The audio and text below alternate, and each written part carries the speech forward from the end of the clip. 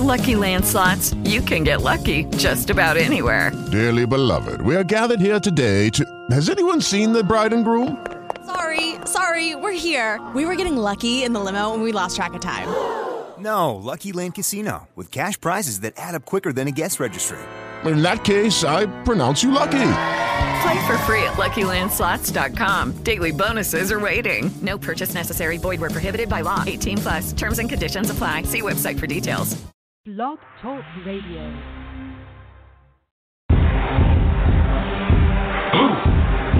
Yeah.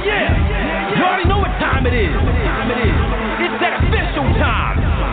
Where we take this worldwide. Let's go.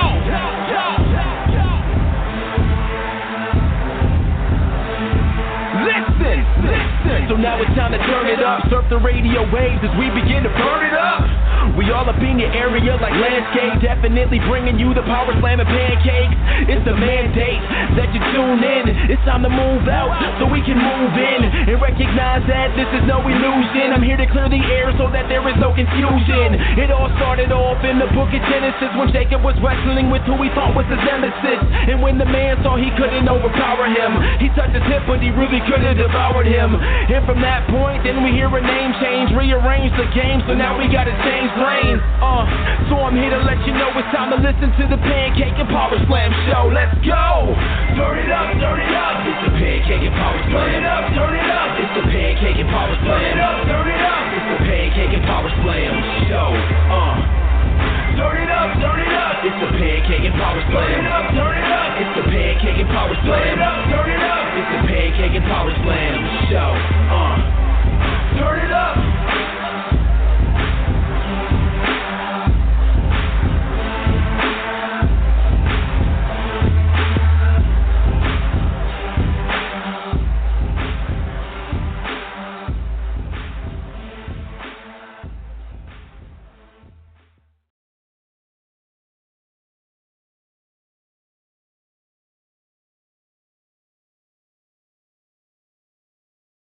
You are now listening to the Pancakes and Power Slam show by Crave Wrestling on Blog Talk Radio.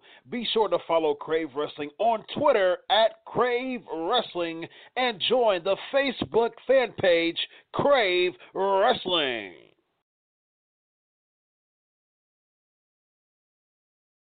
Episode 215, ladies and gentlemen. This is the Pancakes and Power Slam show. I am Chris Featherstone, your host. As always, follow us at Crave Wrestling. I am here with the greatest general manager on the planet Earth. He's a humble guy. He may not say it, but I'm going to say it for him. It is the Mac Militant, none other than the one, the only, Teddy Long. How are you tonight, sir? Hey, I'm very good, man. How you doing, man? And first thing I want to say is thank you very much, and thank you for giving me the opportunity to be on your show. Oh, it's always a pleasure, man. I've been doing this for 4 years now, and 215 episodes, and you were one of the people who I always wanted on the show, man, because I always I honored your journey from being an errand boy and on the ring crew to having one of the most prominent positions in the WWE, man. It's a great journey. It's a very appreciated journey that you've been through. Right. Well, thank you very much, man. I kind of congratulate myself on my journey too. It was a long one. It was a lot of struggles on the way up. But with me and good Lord on my side, we was able to accomplish that, live my dream, and was able to make it to the top in professional wrestling, and that's just a blessing. And I thank all the fans that supported me and watched me on TV for all those years I was on in the NWA, WCW, and then I went to the WWE. So a lot of loyal fans out there. I meet them every day, and plus I talk to people a lot on my Facebook and stuff. So I really appreciate all the fan support, and I really, congratulate myself on my own journey. Absolutely. So who would you contribute helping you climb up the ladder in the wrestling business? Is there a few names that really helped you ascend to those positions, from ring crew to referee to, manager, people who really helped you in that climb? Well, the first person was God. Let's put him number one. Absolutely. And the second person, that the guy that gave me my first job, and God rest his soul, and it was Dusty Rhodes. Mm-hmm. He gave me the first job. He hired me as a referee.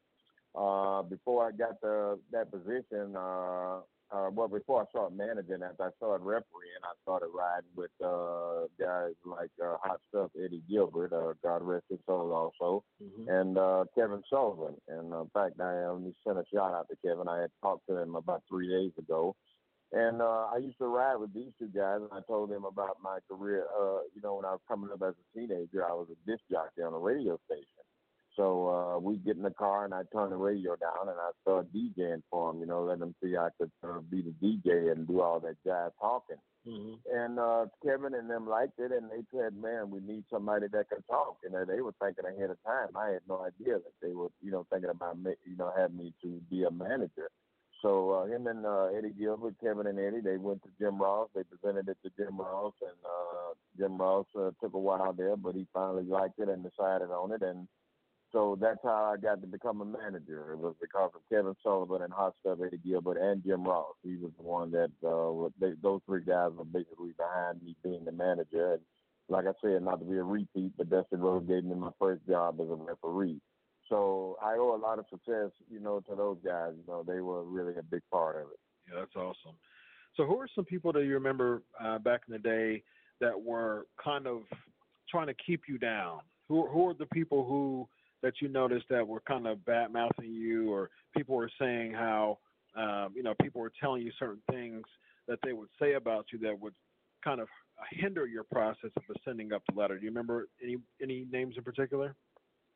Well, the only person I really, basically, I had a problem with a few people, but, nothing major, nothing that we, I didn't really even care to talk about. But Ole Anderson was one of the guys, he was, real racist. I mean, it's something that Ole didn't hide, so, I mean, it ain't nothing that, I don't mind talking about it because he didn't care. He didn't hide it. Mm-hmm. But I wouldn't say that, Ole kept me back. I mean, I don't know. I just know he was in charge, and that I had some problems with him at the time that I was there.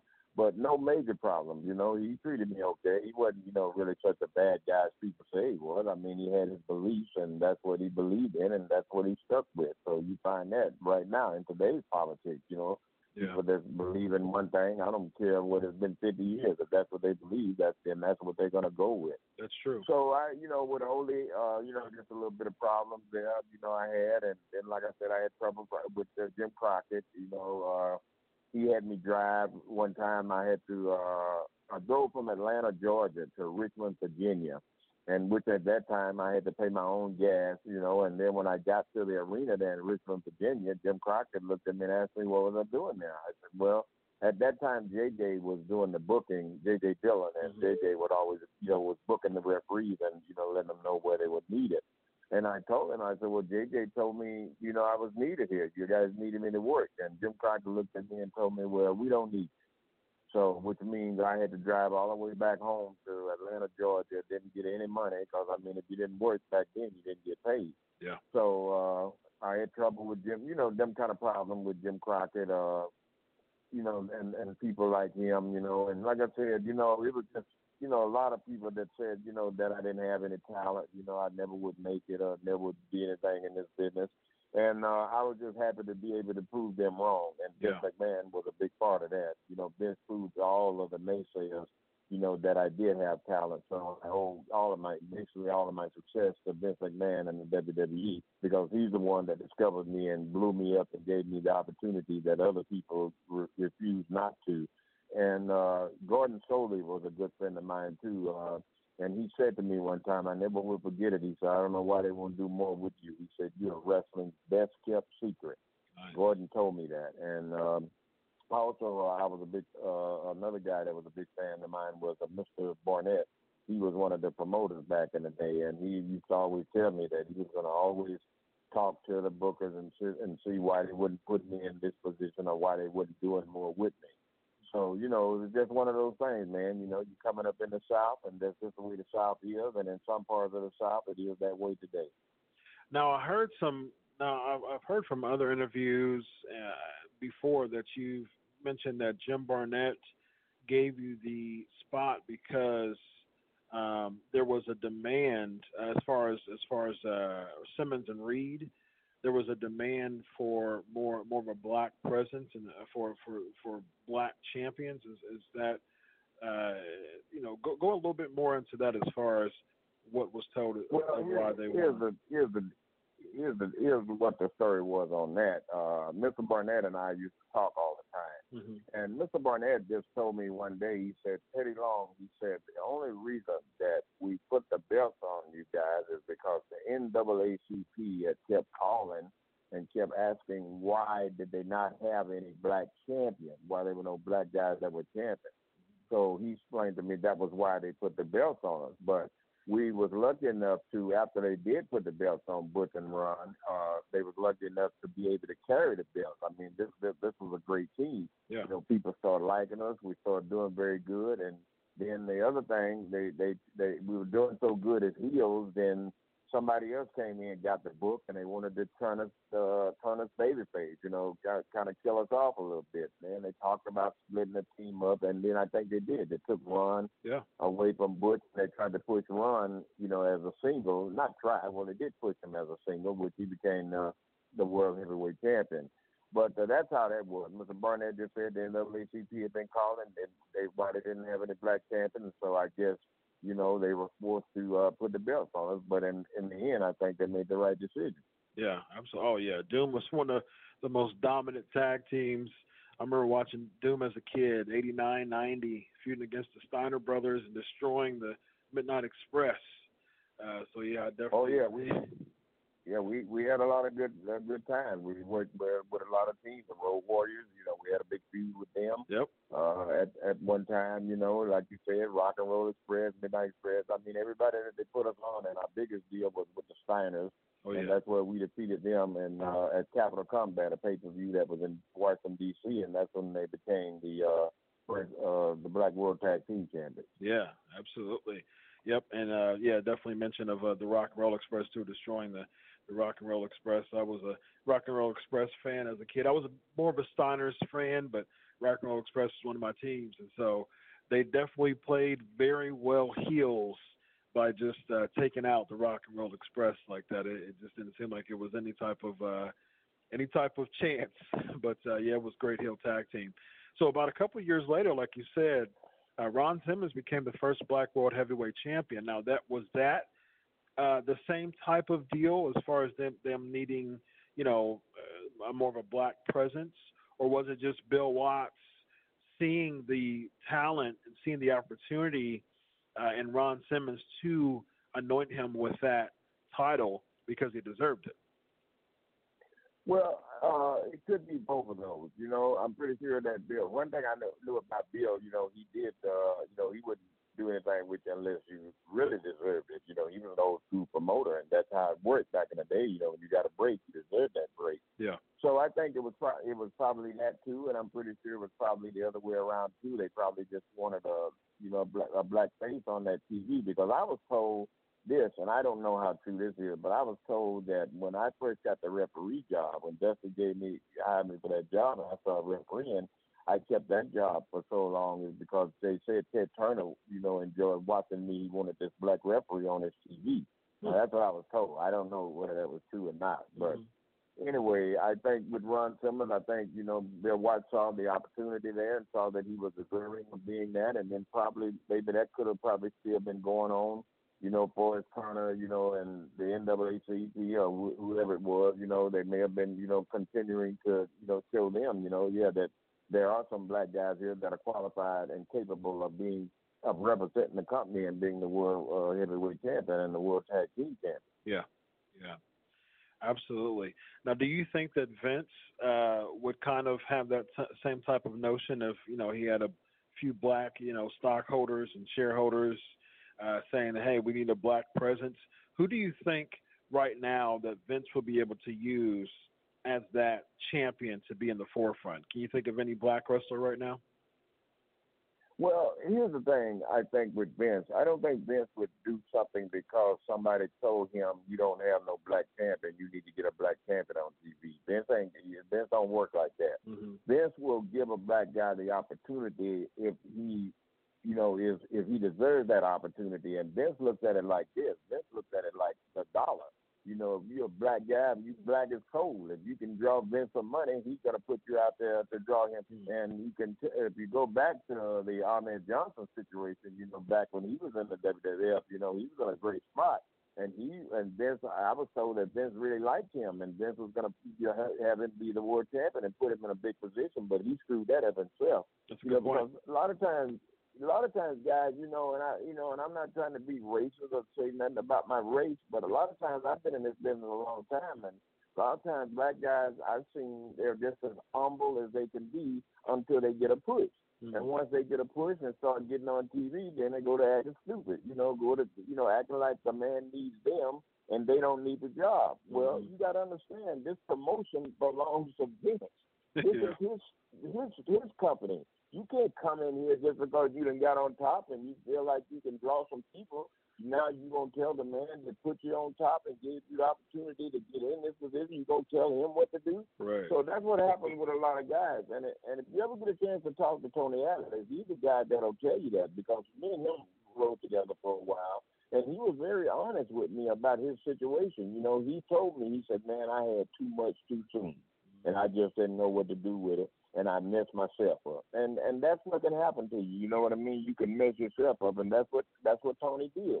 And there are a lot of other guys that did that. They won't confess it and say that's what it was. They'll blame it on Vince or say that he just got rid of them and didn't want to use them or whatever. But it's not like that, man. It's up there. If you can draw the man some money, you can make money, then you're fine. Yeah. But when everybody has their day. When your day or your time's up, your time's up. It's just as simple as that. And I can't see why anybody would balk against being released. If just look at me. I was there 15 years. Now, what would I look like being somewhere, trashing Vince and trashing the company? And he kept me there for 15 years. And I worked on top of on 15 years. I worked on top, general manager, all three companies. So how can I make somebody believe that these people are racist or believe that they were using the black man wrong, and when I was in that position for that long time? So it would just be stupid for me to do that. But yeah. Like I said, some guys will just they forget where they come from, man. Not only the black guys, I've seen a lot of white guys too, that'll trash the company. And I look back at them, well, hey man, if I hadn't been for the best, you wouldn't be where you are. So I don't understand what's the problem. Yeah. That's a great approach, man. I mean, that's well respected. I think that's a great way to really look at the business, from a mature standpoint. A lot of people don't have that maturity that you're speaking of right now, and I really appreciate that. So yeah, you mentioned Ahmed Johnson. That's a really good point too, because I remember him having a really sizable push when he first came in, become an Intercontinental Champion.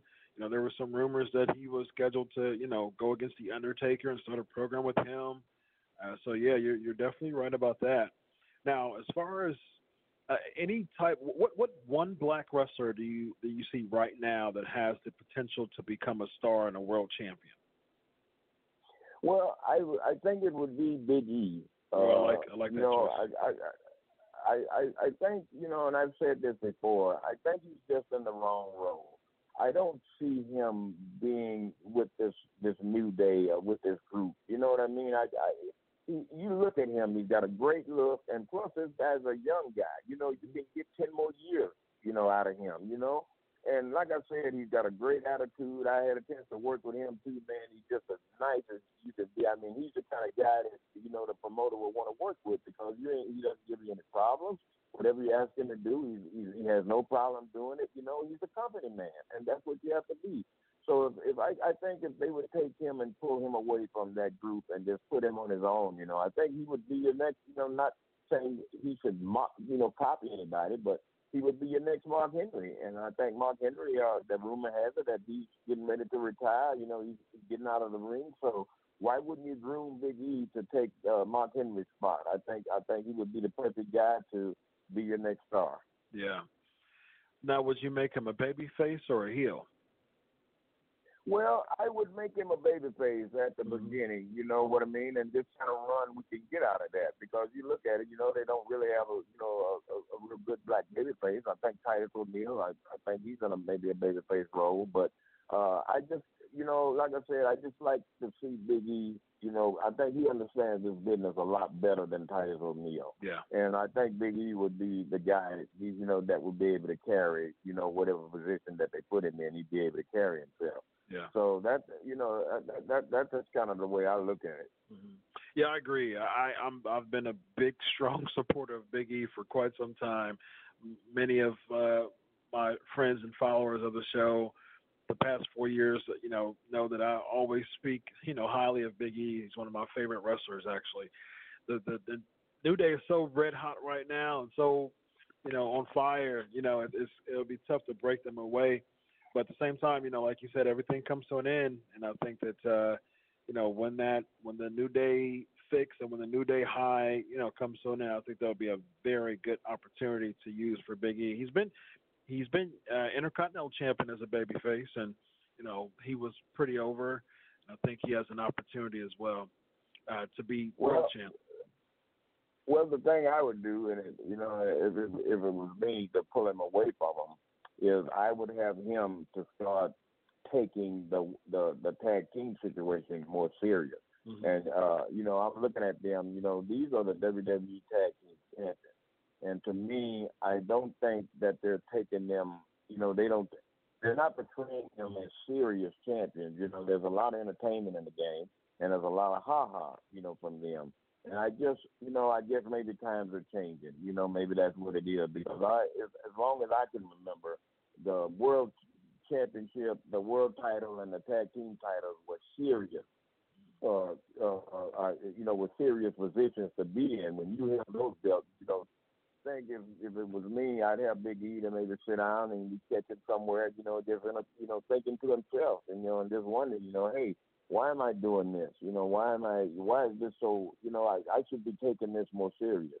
And maybe he got into it with the guys, you know, and tell them, hey man, come on, let's get away from the instruments and all that stuff. Realize we're the champs, man. We got to, you know, something along that line, you know, and that's the way I would kind of pull him away, is that the other two guys didn't want to be serious. They still want to entertain, and Big E wants to be serious. Okay. Yeah, I can see that. Definitely can see that. I appreciate the fantasy on the spot booking, and I like it. So yeah, I mean, who knows? I mean, you know, it's like, what do I know? You know, but I'm just saying that's just kind of the way, you know, I would pull him away, and you know, so you can make him more serious. There's no sense in putting him out there on his own if he's not going to be a serious character, because with the look that he's got to be serious. Very true. Absolutely. So we talked about your ascension from manager to general manager. How did that all come about? What was it about Teddy Long that was chosen by Vince McMahon to say, hey, listen, this is going to be the person that's going to be the general manager? Because if I'm not mistaken, you succeeded Stephanie McMahon, correct?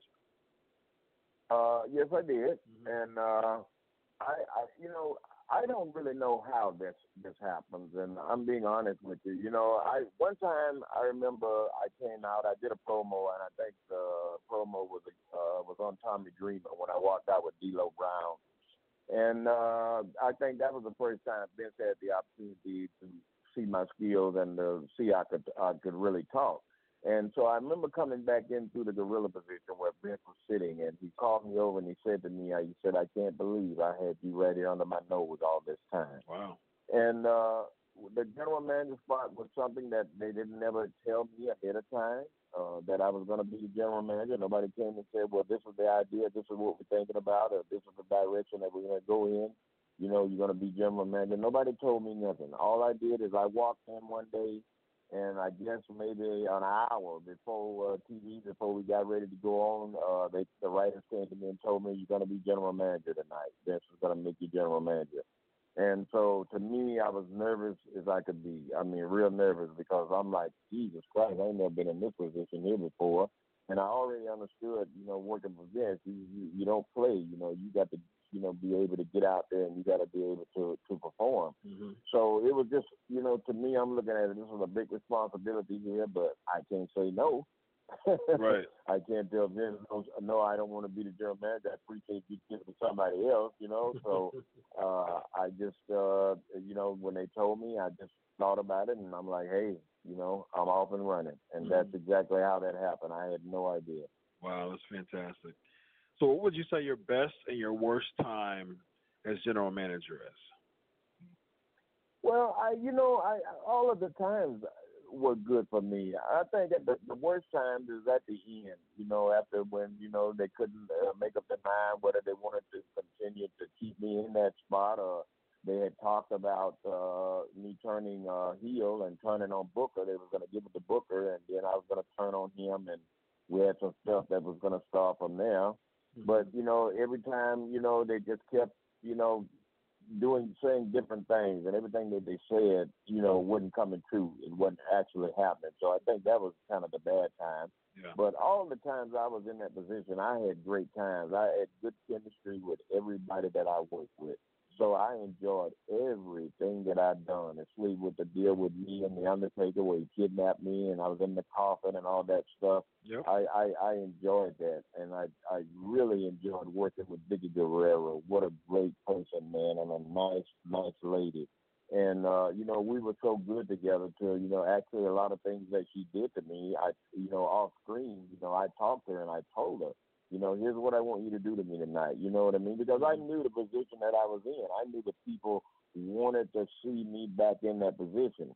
So a lot of times, a lot of stuff when Vicky did things for me, I didn't even talk. I just looked at. You could look at my expression on my face, and I could tell okay, like one day, Vicky. Yeah. So you could see it in my face. So I was able to, that's how I was able to get my character over, because my character was me. I wasn't putting on no air. What I walked out and said on TV, I talked in everyday life. I call people players today. Mm-hmm. Believe it. Everything I said, it just came from me. So I had a lot of good times. Everything that I did as general manager and I was involved in, I enjoyed every minute of it. That's awesome. Greatly, and you did a fantastic job, man. It was such a great time to see that long time that you were general manager. It was to me, it was really the flavor and the spice that SmackDown needed to kind of cut it above, cut it different and make it different than Raw. I think one of the problems that we see right now is that SmackDown isn't different from Raw. There's not much of a difference. There's a more of a wrestling element per se sometimes, but at the same time, now it's gotten to a point there's more of an extension of Raw, and it really doesn't have an identity. I think when you were general manager, SmackDown really had an identity that really made people want to watch it on Thursday nights or Friday nights, interchangeably whenever date came on. So definitely major kudos to you for that. So there was an angle that was going on with you and Crystal Marshall. Now, was that planned? Now, what we saw on the screen, was that planned the way that it was supposed to, or were there a bunch of different audibles called throughout the angle that we saw? Because there's rumors that Crystal didn't want to marry Edge, and Vicky was a person, and Crystal with you, and there's a bunch of just rumors going around as far as different stories going around as far as how the angle was supposed to be. Now, do you recall what it was supposed to be? Yeah, well, what the angle was supposed to be is that after I had the heart attack, that Vicky and Crystal were supposed to take over. They were supposed to start running SmackDown, okay? Mm-hmm. And I was going to be gone for a while, just like, we really did it again, and we did it again with Vicky and Dolph Ziggler. But the first of it is Vicky and Crystal were supposed to be running the show. I was going to be gone for a while, and then they were going to run it till we really run it in the ground. And then I was going to make the big comeback and come back and take over SmackDown again. But what happened, I think, with Crystal, I think she was dating Bobby Lashley at the time. Yep. And so at the time, we doing this deal on SmackDown that we're together and we're supposed to be getting married, and, everything is supposed to be, real. You're supposed to protect, what you're doing on TV. And she didn't do that. She started going to Raw and waiting on Bobby. And then when everybody at the end, when people were leaving, they see her leaving with Bobby Lashley. So, she just exposed everything. She's supposed to be marrying me. And like I said, she didn't really protect the storyline and what we were doing on TV. So that's kind of where it went, where it went sour at was right there. But the way it was supposed to be was her and Vicky supposed to take over, and I was supposed to make the comeback and run SmackDown. So like I said, we just redid it again when Vicky started dating Dolph, and they found me in the office. I was on the floor where somebody had knocked me out or whatever it was, and then they took me out, and then Vicky and Dolph started running it, and then remember I came back in Sacramento and I took it back. Yeah, great. So lastly, I have a long list of wrestlers that you have managed, and they include Mark Jindrak, Jazz, Mark Henry, Rosie, Chris Nowinski, Rodney Mack, D'Lo Brown, Ice Train, Bobby Eaton, Jim Powers, Hard Work Bobby Walker, Sergeant Craig Pitbull Pittman, Joey Maggs, Marcus Alexander Bagwell. Of course, we talked about Doom, Too Cold Scorpio, One Man Gang, Johnny B. Bad, Norman Lunatic, and the Skyscrapers, which is Mean Mark Callis and Dangerous Danny Spivey. So who would you say is the worst person you managed, in your opinion, and then follow it by the best person you believe you managed? Oh, man, a lot of guys there. The best person, man, I mean, everybody was really good. Butch and Ron, I'd have to definitely throw their name out there. But when I had the team of Danny Spivey, Sid Vicious, they were great. Mark Mero was great. I think probably, oh man, I just don't know, the worst person that I could have managed. Jesus Christ, probably was Bagwell. I guess maybe because he was hard to get along with at the time with me, him, and Scorpio. Like I said, he wasn't real totally bad, but he was just hard to get along with. So I just can't say that anybody that I managed was real bad. Nobody, but any memories I would have would just probably be a Bagwell. That probably would be it. But anybody else, that I had great chemistry with everybody. I wish I knew what Hard Work Bobby Walker was today. We haven't seen him, God, I guess in 15 or 20 years, but I wonder whatever happened to him, but he was a great guy, and I'm just sorry, that he didn't make it in the business. But other than that, man, everybody that I managed, they were good. I was happy with everybody. Yeah, Bobby Walker had a really good look to him too. I agree with you.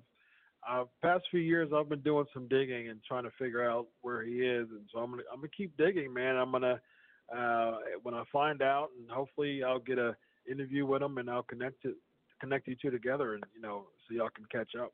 So that would be I'd appreciate that, man, because I think about him all the time. He was a great guy. I wonder, whatever happened to him. Yeah, absolutely.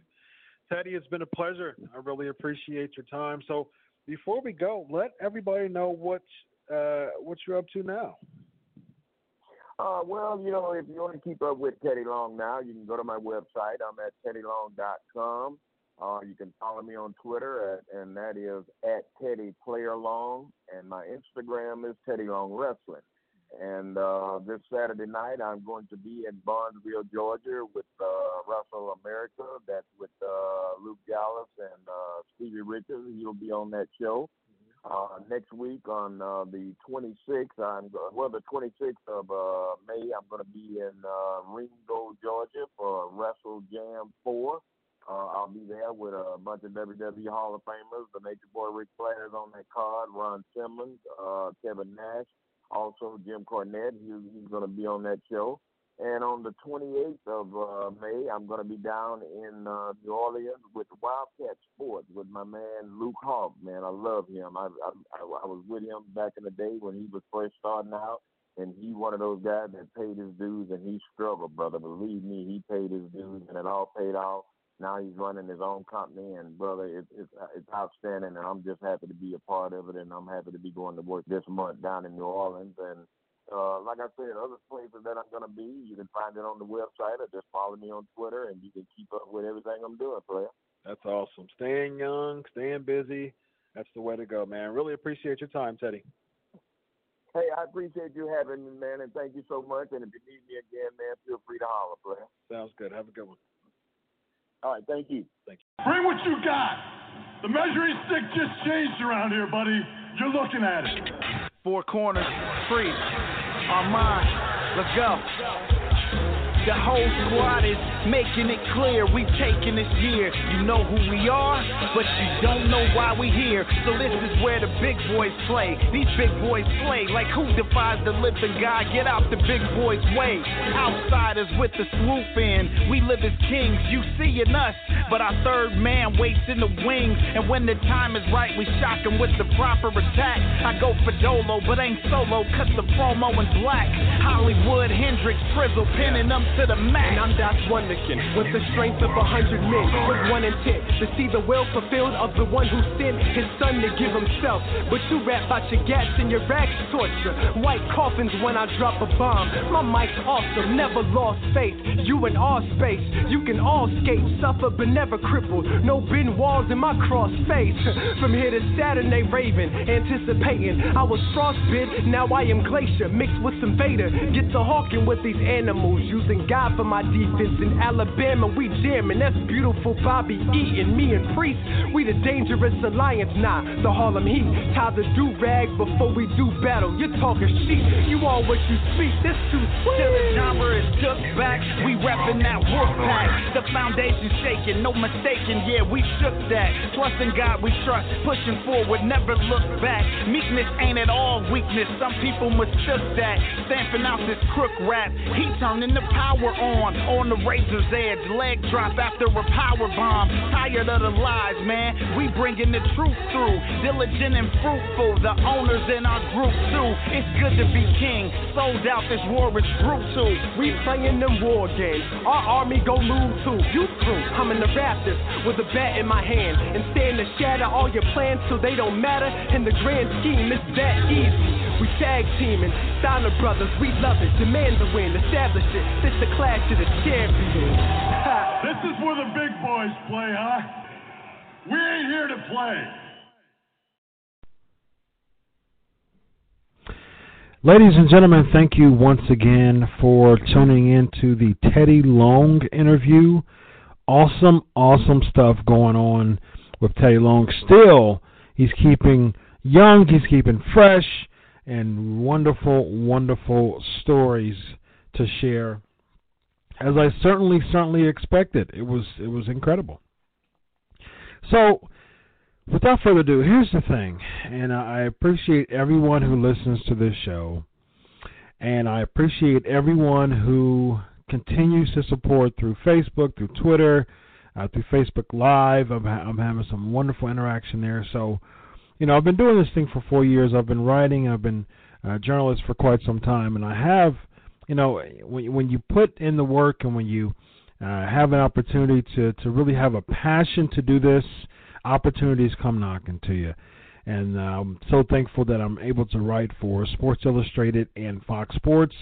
Awesome opportunities there. So I talked yesterday. I had a phone conversation, and I was invited to be a featured co-host on WrestleZone Daily today. So I was excited.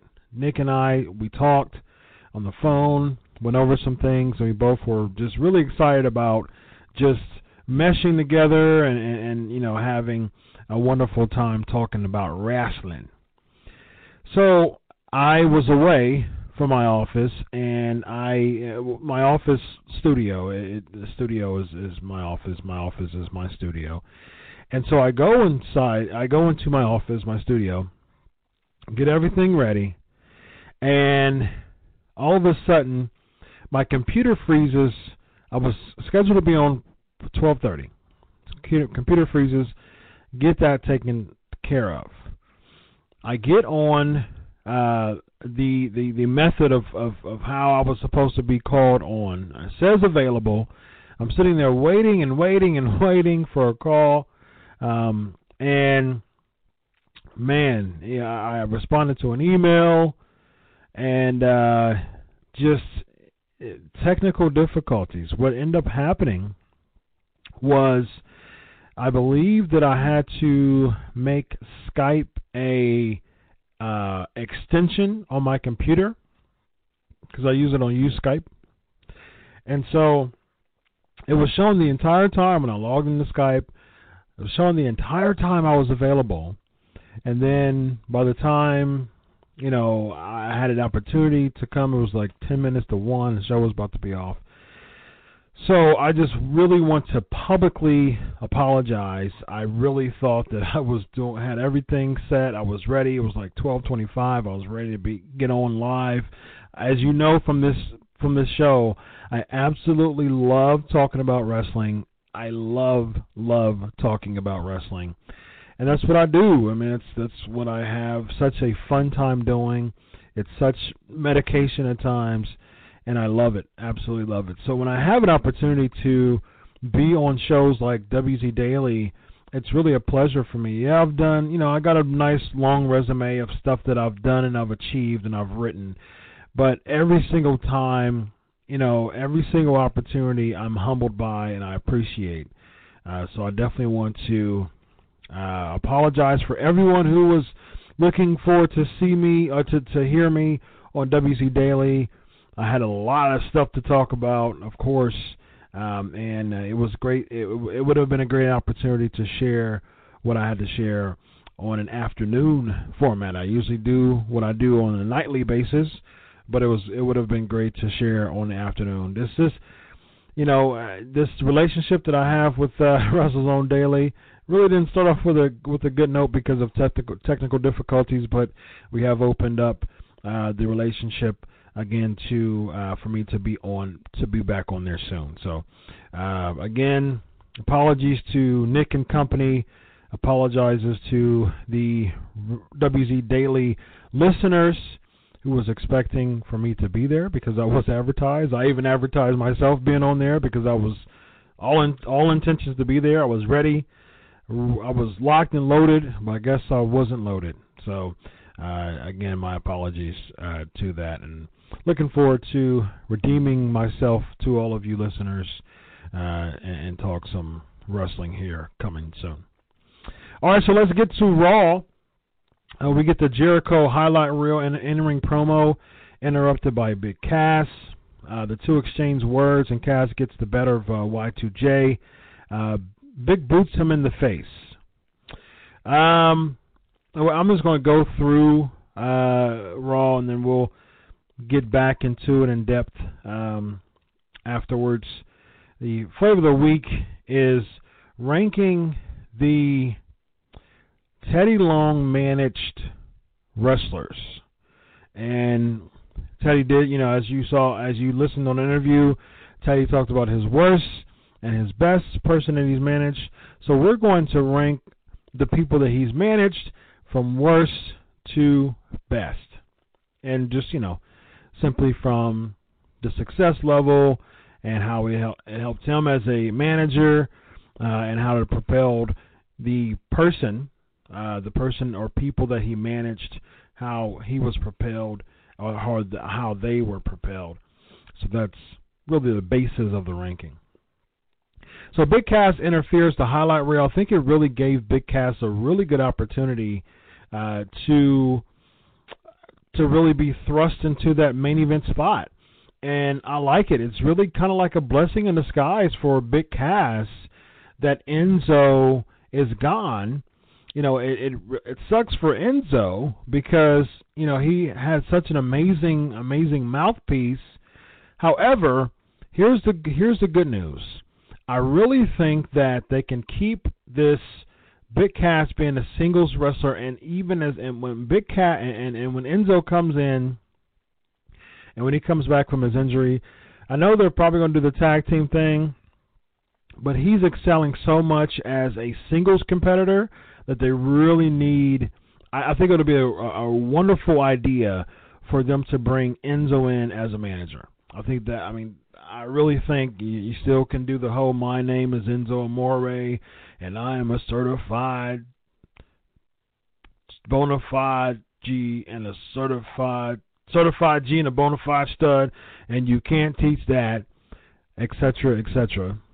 and that would continue to, wow the crowd, and Big Cass would be the singles competitor. I think it would really, really help Cass's singles push, and, this is a concussion. So, as we've seen from many different wrestlers, you really can't rebound as much as possible, as much as you want from a concussion. We've even seen it with Dolph Ziggler. Ever since, he got the concussions a couple years ago, he's been in mediocre feuds, but he's either putting someone over or he's just being in just really mid-card. He's never broke the ceiling again to be that world champion figure. He hasn't done it. And, of course, we saw with Daniel Bryan and so forth. So it's really tough rebounding from a concussion, and I think that Enzo Amore would be able to be a really, really good managerial role in that. Kudos to Jericho, though, for really doing what he can to put over Cass. I think it's really good. I think, Jericho's one of my favorite wrestlers of all time. That goes without saying. But I criticize Jericho, and I've been I do that heavily because I'm not happy. I'm not impressed with the overall resume, win-loss resume, and really putting people over. I've said this before. You have to, in order to put people over, you have to be over. And in order to be over, you have to strongly build your character, win matches, draw that heat, make people hate the fact that you're winning, hate what you have to say.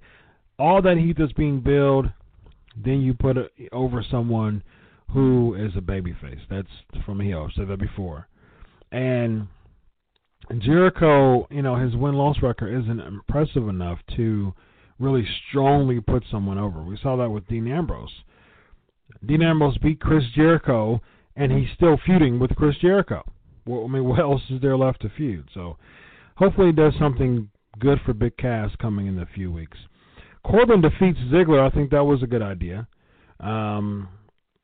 Losing against Ziggler, his first match on pay-per-view, absolutely horrible idea. Like I said, these win-loss trades are such a horrible way to consistently build someone. That deep six was absolutely sick. It's really hard for me to see how he got out of that deep six. I think I've seen it before in NXT that it's a signature move, but there's times where I've seen that people have actually took the fall from the deep six, and man, I like the end of days, but that deep six, it's nice, and when it was executed on Dolph Ziggler, it was something special. It was really, really something special. R-Truth defeating Fandango. I've said this on Facebook Live. I'm less critical about this than normal, than most, I would even say. Can everybody vie for the world championship all at once? And that's my theory. Can everybody vie for a mid-card title all at once? So you have all these people on a roster, and instead of having, this person wrestle a couple main events here and there, and this person wrestling a couple of superstars, and most likely putting someone a little bit more important than them over, might as well. Goldust is a vet. R-Truth, he's a vet. He's been in there for a while. I'd be totally okay if this leads to R-Truth and Goldust finally getting together, and then Fandango and Tyler Breeze becoming a tag team. I think those two tag teams are fine. I really do. It gives Tyler Breeze something to do. It finally gives Fandango a viable spot because he's been just in and out and unimportant for so long. So it gives them opportunity. I'm okay with it. Yeah, it may the feud might have went or maybe going a little bit too long. Yeah, possibly, probably. However, it still gives them an opportunity to do something, to be something other than just putting people over. So I'm not as critical of it as most. Paige defeating Charlotte. Why does this happen? Paige isn't going to be a part of the title picture. The only thing that I can think of is Paige being the tag team partner of Becky Lynch with the whole Emma and Dana Brooke thing, and we'll talk about that. That's the only thing that I can think of what made sense here. Charlotte beating Paige by disqualification, or Paige beating Charlotte by disqualification, would have made much more sense because of that. I mean, because of the fact that it just, her losing doesn't make any sense. It really does not make any sense at all for her to take a pin 2 weeks before. Well, actually, 2 weeks, a little less than 2 weeks before the pay-per-view, taking a pinfall to someone who has not been relevant in the WWE for 8-9 months. Unfortunately, because Paige has talent, but she hasn't been relevant for quite some time.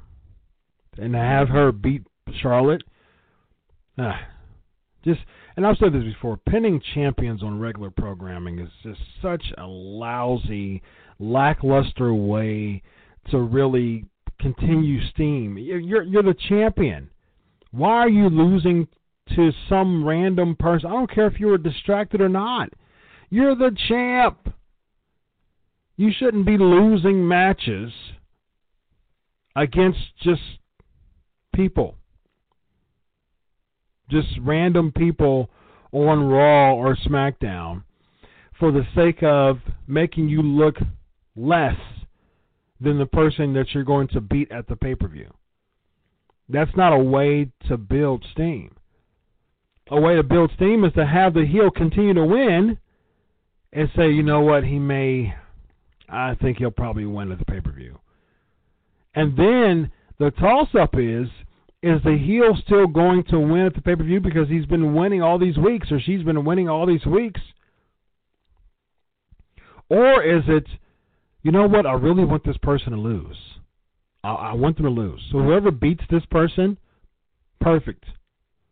I'm on their team. However, you get the people lose, you get the heels losing throughout the weeks, and just makes absolutely no sense. And another thing, and another heel losing like that, that's a couple of times. Charlotte lost, and then the whole Flair comes out Shane, and then after that, another champion loses, and The Miz. And Sami Zayn's now part of the four-way, the Intercontinental title match at Extreme Rules. Okay, so it would have been much more. It would have been much more believable, or it made it much more sense for someone like Sami Zayn to be a stronger character and winning a handicap match. That would have really strengthened his character. Just throw a couple people to him. I know that I think Connor's the one that's suspended. So you still got Victor around. Someone like Victor. Someone like Del Rio, Sheamus. A couple people. Somebody just not very relevant in the mid-card scene. Give it to them. How about Stardust and Victor? Didn't they have the Cosmic Wasteland? So they've teamed up before. So Stardust and Victor, those are two people who aren't really doing much. Team them up. Handicap match against Sami Zayn. He defies the odds. That's good enough to become a contender for the Intercontinental title. Don't have him beat the champion. It just doesn't help The Miz. Yeah, he'll probably win at the pay-per-view, but so what? Build him up to be a strong heel. He should be winning up to the pay-per-view and win the pay-per-view. Because you're setting him up for that babyface to beat him. Come on! Logic here. Storyline building here. Come on. And then we see it again with Sin Cara beating Rusev. I've spoke positively about Sin Cara, but oh man, why would you have him beat Rusev? Pin him. If you beat him by DQ, possibly. If you beat him by count out, okay, possibly. Those things can fly. But pin him? You pin Rusev, someone who was undefeated for 9 months, loses against Sin Cara, who hasn't been built strongly since he's got there. And that's really sad. I guess he was built up a little bit when he first got there. He beat Daniel Bryan, but so did Barrett when Barrett wasn't being built strongly either. So, again, there's your booking there. Lack of building characters. And then, just chasing around Kalisto like he's a little cockroach. Ah, man. What a way to make your U.S. title relevant. The number one contender loses a match against the champion's tag team partner, who with him loses more matches than they win. Please, someone help me with understanding that. Then we got Roman Reigns and the Usos defeating AJ Styles, Anderson, and Gallows by DQ. This was cool. This was fun and exciting. I think they're building this fairly well. I'm expecting the payoff to be something different than AJ Styles officially or really being with Anderson and Gallows. I think we'll probably get a Finn Balor call up at Extreme Rules. That would be interesting. And then the club. You could have been called anything else in this entire nation, in this entire galaxy. You could have been called Donald Trump. That would have been better than the club. You could have been called Hillary Clinton. That would have been better than the club. The club? I said this on my Facebook Live. I feel like I'm being protected. I feel like I'm protecting cars. If I'm in a faction called the club. I should be like the Union. Remember the Union? They would come out with their 2x4s. I'm in a faction called the club. I should bring out clubs. I should bring those back from like 1993. And I should bring a club device out to the ring.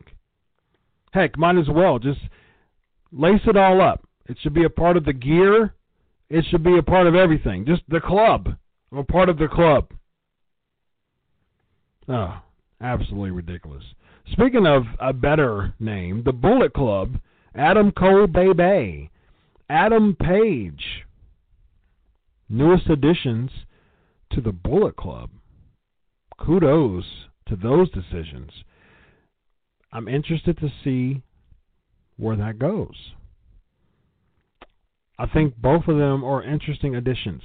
Adam Cole, he broke away from the Kingdom a few weeks ago in ROH. Matt Taven kicked him out. Seemed like he might have been taking the babyface route, kind of. But nope, he realized that no, I'm a better heel. I'm just a slimy guy. But I think one of these days he'll have a good face run because, like I said before, you got all the fans coming out and chanting Adam Cole Baby. That's a babyface move.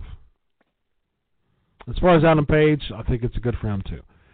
I think he's a rising star. Good hand for ROH. Kind of played the babyface role, and it was, he had a potential to be a good babyface, but they weren't doing too much with him. Him and the BJ Whitmer thing kind of ran its course. Now BJ can focus back on Carino. So it was good for Adam Page too. Both of them fit the look of the Bullet Club. So I'm very interested to see where that goes. But on WWE, you have the club. You have the car protecting device, the club. Oh, man. Absolutely no sense. And then, you had the Bulletproof. Of course, I'd imagine Balor Club. When Balor comes up, please change it to Balor Club. Hopefully this is only a temporary thing, and it's even tough to endure if it's temporary. What a horrible name for a faction that's supposed to be and look and sound and seem dominating, the Club. Ladies and gentlemen, I present to you AJ Styles, Luke Gallows, and Carl Anderson, the Club. Sorry.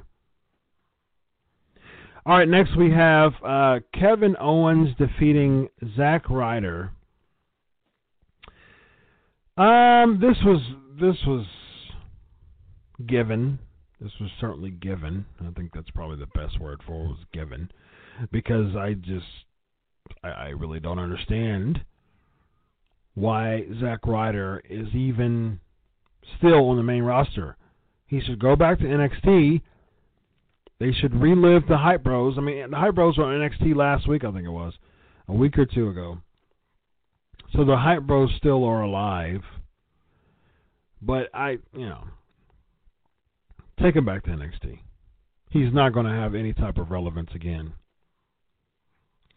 It just, for some reason, it just seems as if that Intercontinental title win was a knee-jerk reaction to like, oh yeah, there's no way that Zack Ryder's going to win. He's a replacement to Neville. No way. But, yes way, he won the Intercontinental title. I was very, very apprehensive of it. Very. Because I just knew that they weren't going to push Zack Ryder to that Intercontinental title level. And I keep saying over and over again, I will continue to say this from then until now, until forever. Champions should not make people. Champions should not make wrestlers. Wrestlers should make champions. Or titles should not make wrestlers. Wrestlers should make titles. I'm not going to throw a title on you and expect for you to be a new level of important. No, absolutely not. No. It's ridiculous to think something different. However, for some reason, I'm supposed to believe that putting a title on someone is somehow supposed to convince me to believe that they're more important than what they were. No. Absolutely, positively not. No, no, no, no. And we have that with Zack Ryder. He's Intercontinental Champion. What did that do to him? Nothing. What status was he before he won the Intercontinental title? Very low. He was making some noise in NXT. The Hype Bros were important. I like the Hype Bros. I think that they're good. And I've said this before. I even said it on Facebook Live yesterday. There's certain gimmicks that should stay on NXT, because you have that alternative culture, you have that indie-ish culture, and they should just stay on NXT. Tyler Breeze should have stayed on NXT. That gimmick has a very short shelf life. The Vaudevillains should have stayed on NXT. That gimmick has a very short shelf life. Even Bo Dallas. That gimmick never got over. It was just weird from the beginning on main roster. This guy, this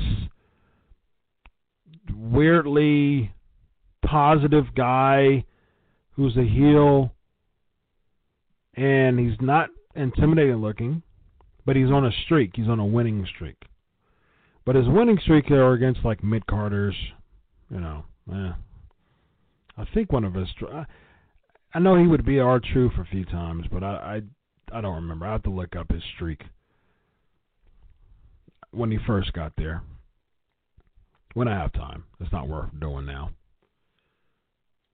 But there's certain people that should really stay on NXT. Really should. And there's certain people who've been caught up too fast. Apollo Crews, who we did not see at all on Raw.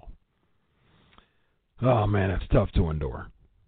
If I'm Apollo Crews, I'm looking at Tyler Breeze, I'm looking at the Ascension, and I'm like, oh, boy. This doesn't look good. Probably look good on his paycheck, though. Yeah, you're financially... Yeah, there's a financial promotion, yeah. Does that overshadow your peace of mind? So, we'll see. So, Dana Brooke comes up. Dana Brooke is debuted on Raw. Now, you have Bayley, you have Nia Jax, you have Asuka, excuse me. You have all of these NXT potential call-ups here. Carmella is another one. Perfect. I mean, Carmella and Cass together, they're dating. They might as well. So why would you not have those? What's the girl from Jersey? I don't remember her name. She wrestles NXT, and she has the 301 Jersey. I don't remember her name. It'll probably pop up. But she has potential. But man, I don't quite understand how you're bringing someone like Dana Brooke up. That's Liv Morgan. That's her name, Liv Morgan. She has potential. She's a better wrestler than Dana Brooke is. But there's so much. I mean, she plays a good heel. The whole pat on the top of the head. At least that's some type of signature or something. Okay, I get that. And I'm okay with that. At least it's something. At least it's some type of signature. However, it doesn't make any sense to bring up Dana Brooke, and she really, really needs to improve in the ring. She's not horrible, but she's in dire need of improvement. So, sadly enough, we get Dana Brooke, but we don't get Bayley or Asuka. Bayley or Asuka or Nia Jax or Carmella. Sad. Or Tessa Blanchard. That's another one. I like Tessa Blanchard. And she can fit perfectly on the main roster. Wouldn't it make sense for her to feud against Charlotte and bring back Tully? There's a rift in the Four Horsemen. Two Hall of Famers at odds with each other as the Four Horsemen. Flair in one corner, Tully in the other. No disrespect to Bret Hart, but I tell you what, man, it's tough. I've said this before. It's tough. It is tough to look at to just witness Bret Hart nowadays. It really is. But Tully, from what I've seen in recent videos, he's in decent. He's in a decent condition. So he has the opportunity. That would be interesting. And plus, we see Bret Hart from time to time. We see him enough. Bringing back a legend that we hardly ever see, that would be a good idea. Come on, Tully. Tully, Tessa, Rick, Charlotte, book it. Dudley's versus the New Day. This is another one. We had 3 champions lose today against opponents that they're not feuding with. We had on Raw, excuse me. 3 champions lose on Raw against opponents they did not feud with. That they're not feuding with. Charlotte's not feuding with Paige. Well, Miz is feuding with Sami Zayn, but he wasn't. But now, because Sami Zayn was with Kevin Owens, but now it's going to be a feud. So I guess you can say 2 strong. But you also have the Dudleys defeating the New Day. They're not feuding with the New Day. Again, disqualification, loss, those are ways, count out, those are ways to book it as if both parties are still strong. You don't just have someone pin someone who's a champion on Raw. Ridiculous. And then you have Big Cass having an opportunity but not really having an opportunity because he wasn't even in a match. You had Dean Ambrose come out, destroy the coat.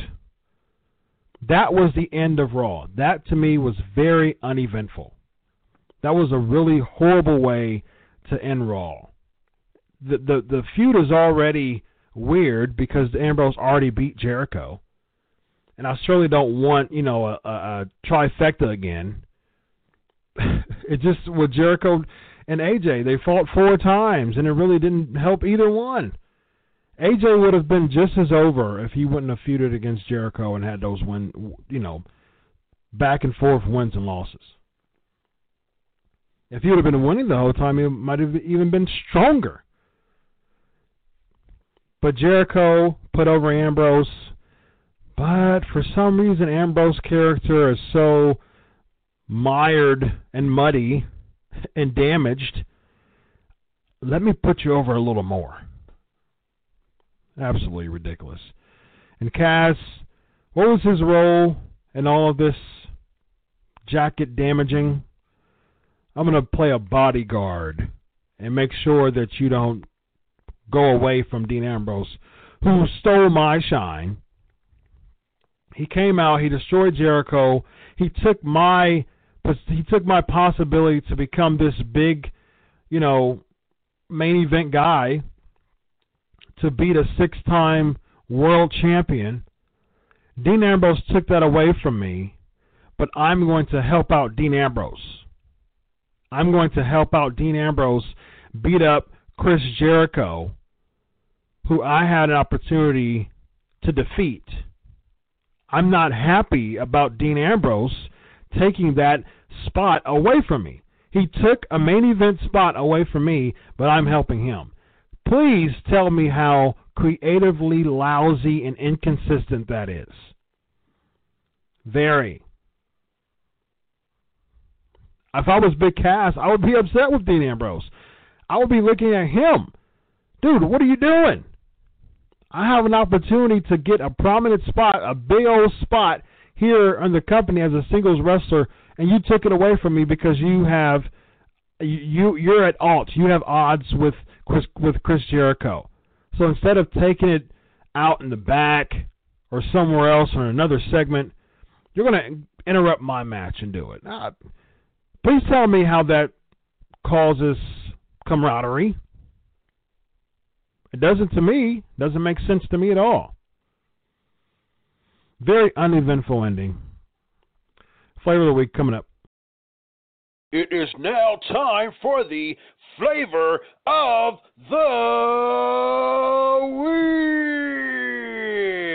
As we spoke about, the flavor of the week is going to be ranking the least to best people managed by Teddy Long, as we are celebrating the interviewing presence of Teddy Long. We're going to have our flavor of the week about Teddy Long. Before we do that, next week, be sure to join us live. We are having former WWE World Heavyweight Champion Paul London on the show. I'm really, really excited about that. Paul London will be on the show live next week. So please be sure to stay tuned for that. Other opportunities coming up, just approaching, and I'll certainly let you know about that. I mean, we're booked, and we have interviews for like the next 5 or 6 weeks. So please be sure to join us. Continue to support the Pancakes and Power Slam show. This is the place to be on Tuesday nights. So we should get into the flavor of the week, shall we? Teddy Long, man. I was so happy to have him on the show. I've been wanting him on the show for quite some time now, and it was good to have him. I've always respected his work. I've always thought that Teddy Long was just really a example of working hard to get to a prominent spot. That's what I've been doing for years now. I mean, just continuing to pitch to different, big places and big sites and big opportunities, and it worked. It started off with just a vision and being able to accept no. That's what it started off with, and now I write for 2 companies that I absolutely adore. I actually spoke to the editor of Fox Sports right at the beginning of the show for some ideas coming up the pike. So that's exciting. So be sure to stay tuned for that. And, of course, I got some more Sports Illustrated articles up the pike as well. Follow Crave Wrestling at Crave Wrestling. Facebook, Crave Wrestling. Twitter, at Crave Wrestling. Follow. Subscribe to the Pancakes and Power Slam show on iTunes, ladies and gentlemen. I counted like 30-something, almost 40 interviews that we've had. Like the first year, we had like a couple. But after that, just the influx of interviews. And now we're up to many a month. And it's going to continue that way. Because of your support and just your dedication to listen to the show, this became a go-to place for interviews. I've always enjoyed the "Where Are They Now" segments of everything. I like interviewing people who aren't affiliated necessarily with WWE or TNA or ROH. Well, ROH is cool, but mainly WWE and TNA. Because with WWE, you want to say something, but you can't. As we saw with Ziggler a few years ago, he was punished for that. Ryback wanted to say something. Obviously, Ryback wanted to say something because he blogged about it, and I'm sure that didn't happen. I'm sure that blog wasn't because of like a week or two of stuff. I'm sure that was pent-up frustration from years ago, and it showed very well. It showed very much on his blog that he's been holding that. He's been holding that for years. It seems like it's been pent up for quite some time. So with Ryback, we'll see where he goes, man. Lucha Underground, team up with Brian Cage, dominate the whole. Please give me credit for that if that happens. All right, so let's go through the least to the best people managed by Teddy Long. Now, he did a hop, skip, and a jump with a few of these, and that's why they're lower on the list. But it really goes by their level of overness, Teddy Long being with them. Now, if he's plugged into a wrestler who was not over before he managed them, and it's not his fault, and they just aren't over during or after he managed them, they're going to be lower on the list. So here we go. So I wrote 17 down. Now, he's wrestled, he's managed like 10 man, the 10 Team Teddy and all that. I'm not going to write those people down. If he was actually a manager for them, that's who I wrote down. Now, I might be missing some. But if I'm missing them, they're probably lower on the list because they weren't really known for being managed by Teddy Long. So number 17 goes to Joey Maggs. Jumping Joey Maggs. I was a big Jumping Joey Maggs fan as a kid. And I was a kid, 10 probably. 10, 11. Jumping Joey Maggs. Unfortunately, Joey Maggs I believe he's passed on now. I think he's passed away. I think he passed away some years ago. But Jumping Joey Maggs, I was a big fan. Unfortunately, with Teddy Long, he didn't really do anything for him. Joey Maggs was never over. 2006 is when he died. So it's been almost 10 years since he died. October 15th, 2006. He was 47. He was, I think he was the 37, excuse me. He was young, unfortunately. Yeah, so Jumping Joey Maggs, he was never over anyways, unfortunately. And, Teddy Long with him didn't do much. It was a good attempt to make him more important, but he was that overly hyper baby face that the kids love, and I was one of those kids. Powers is the next one. He was like that too, with the Young Stallions. And when he went to the WCW, they tried to give him some personality. He's always had the look. He's been chiseled from stone when he was in the WWE with the Young Stallions, with Paul Roma. But, yeah, Jim Powers is another one that just, unfortunately, was never over. Could have been with the Young Stallions. I think that they're a tag team that the WWE definitely missed out on. It was only, I think it was like 87, 89. They had an opportunity to really push the Young Stallions. But unfortunately, they didn't. Missed opportunity there. As Teddy mentioned on the interview, Hard Work Bobby Walker is the next one. Number 15. And I put him in this position only because there was not the result of him being managed by Teddy Long was not good. However, it had so much opportunity to be good.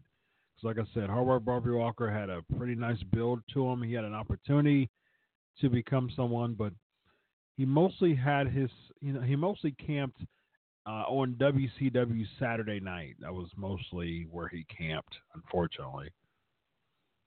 And he was just there. They didn't really have much to do with him. Hard Work Bobby Walker. Next, Mark Jindrak, just because it was toward Teddy Long's latter days of managing, and it didn't really make much of an impact. Next, same with Rosie. He's next. But not much of an impact. Rosie's at number 13. Number 12, Norman the Lunatic. I put him as 12 as opposed to like 15 or 16 or 17 because when he was in the WCW, Norman the Lunatic actually had a decent character. Bastion Booger was absolutely horrible. Scarily, stinky, yucky. But Norman the Lunatic actually was a decent type of character. Kind of reminded me of Evad Sullivan. That's a name I threw out there for all you wrestling scholars. Evad Sullivan. Norman Lunatic, decent. Ice Train, I'll put as next. Because Ice Train being managed by Teddy Long was probably the best thing that happened for Ice Train. Unfortunately, Ice Train was not very important any of his career. Fire and Ice was okay with him and Scott Norton. That could have been something, but it wasn't. It was awkward to see Norton as a face anyways. It could have worked, but it was awkward to see Norton as a face. He's such a brute, muscle head, just huge, freakish of a stature person. It's really hard to put him as a baby face. As you saw with Vicious and Delicious, his team with Bagwell actually wasn't that bad. With Ice Train, not so much. Ice Train had some potential. He was just so stiff. He really needed to improve his in-ring work substantially. But I had a soft spot for Ice Train for some reason. His theme song in WWE was absolutely generically funny as well. YouTube Ice Train's theme song. It was very interesting. Next, I put Bagwell and Scorpio. There was some tag team success with Bagwell and Scorpio, and when they were managed by Teddy Long, it was helpful to send them as a team. So I'll give them that. One Man Gang is next, just because One Man Gang, throughout his entire career, he was an important. Just about throughout the entire of his career, he was just a big name. One Man Gang was a big name. He was the man. Great gimmick. Great gimmick. And when you call yourself a one-man gang, you've got a standard to fill there. And he definitely did that. I'll put Rodney Mack as 8 and D'Lo as 7. We'll kind of put them together, but I put D'Lo over Rodney Mack just because D'Lo had a further career, and being with Teddy Long actually helped the both of them. But I've said before, even when I interviewed D'Lo, Thuggin' and Buggin' Enterprises, I didn't have time to talk to Teddy about that. But if we bring him back on the show, I'll definitely talk about that. I'll definitely ask him about that. Thuggin' and Buggin' Enterprises. That was just horrible. There were some white boy challenges that I found very funny, though. The one when Goldberg destroyed Rodney Mack, that was pretty memorable and pretty funny. Jazz, I'll put in that as well as 6. Johnny B. Bad as 5. Mark Henry 4th. Sergeant Craig Pitbull Pittman as 3rd. Just because this guy was just a relative nobody that would wrestle, and come in. That Code Red arm breaker was vicious, though. And he would come out, Marine Corps! Arr! Structure of his mouth was very interesting as well. But when he turned heel, was managed by Teddy Long, and he really had a pretty decent push in the WCW for a little bit. Number 2, Skyscrapers, and number 1, Doom. I think that's pretty evident. Those two was the best teams that Teddy Long managed, and they were very, very well and saw great success by being managed from Teddy Long. Ladies and gentlemen, always a pleasure. We're having fun here at the Pancakes of Powerslam Show, episode 215. Next week, we have Paul London. Follow us at Crave Wrestling on Twitter, Crave Wrestling Facebook page. Subscribe to the iTunes channel, Pancakes and Powerslams. Follow us throughout the week on Facebook Live on Monday night after Raw. Thank you all. Until next week, enjoy your week of wrestling, and God bless. Goodbye. With the Lucky Land Slots, you can get lucky just about anywhere. This is your captain speaking. We've got clear runway and the weather's fine, but we're just going to circle up here a while and get lucky. No, nothing like that. It's just these cash prizes add up quick. So I suggest you sit back, keep your tray table upright, and start getting lucky. Play for free at LuckyLandSlots.com. Are you feeling lucky? No purchase necessary. Void where prohibited by law. 18+ terms and conditions apply. See website for details.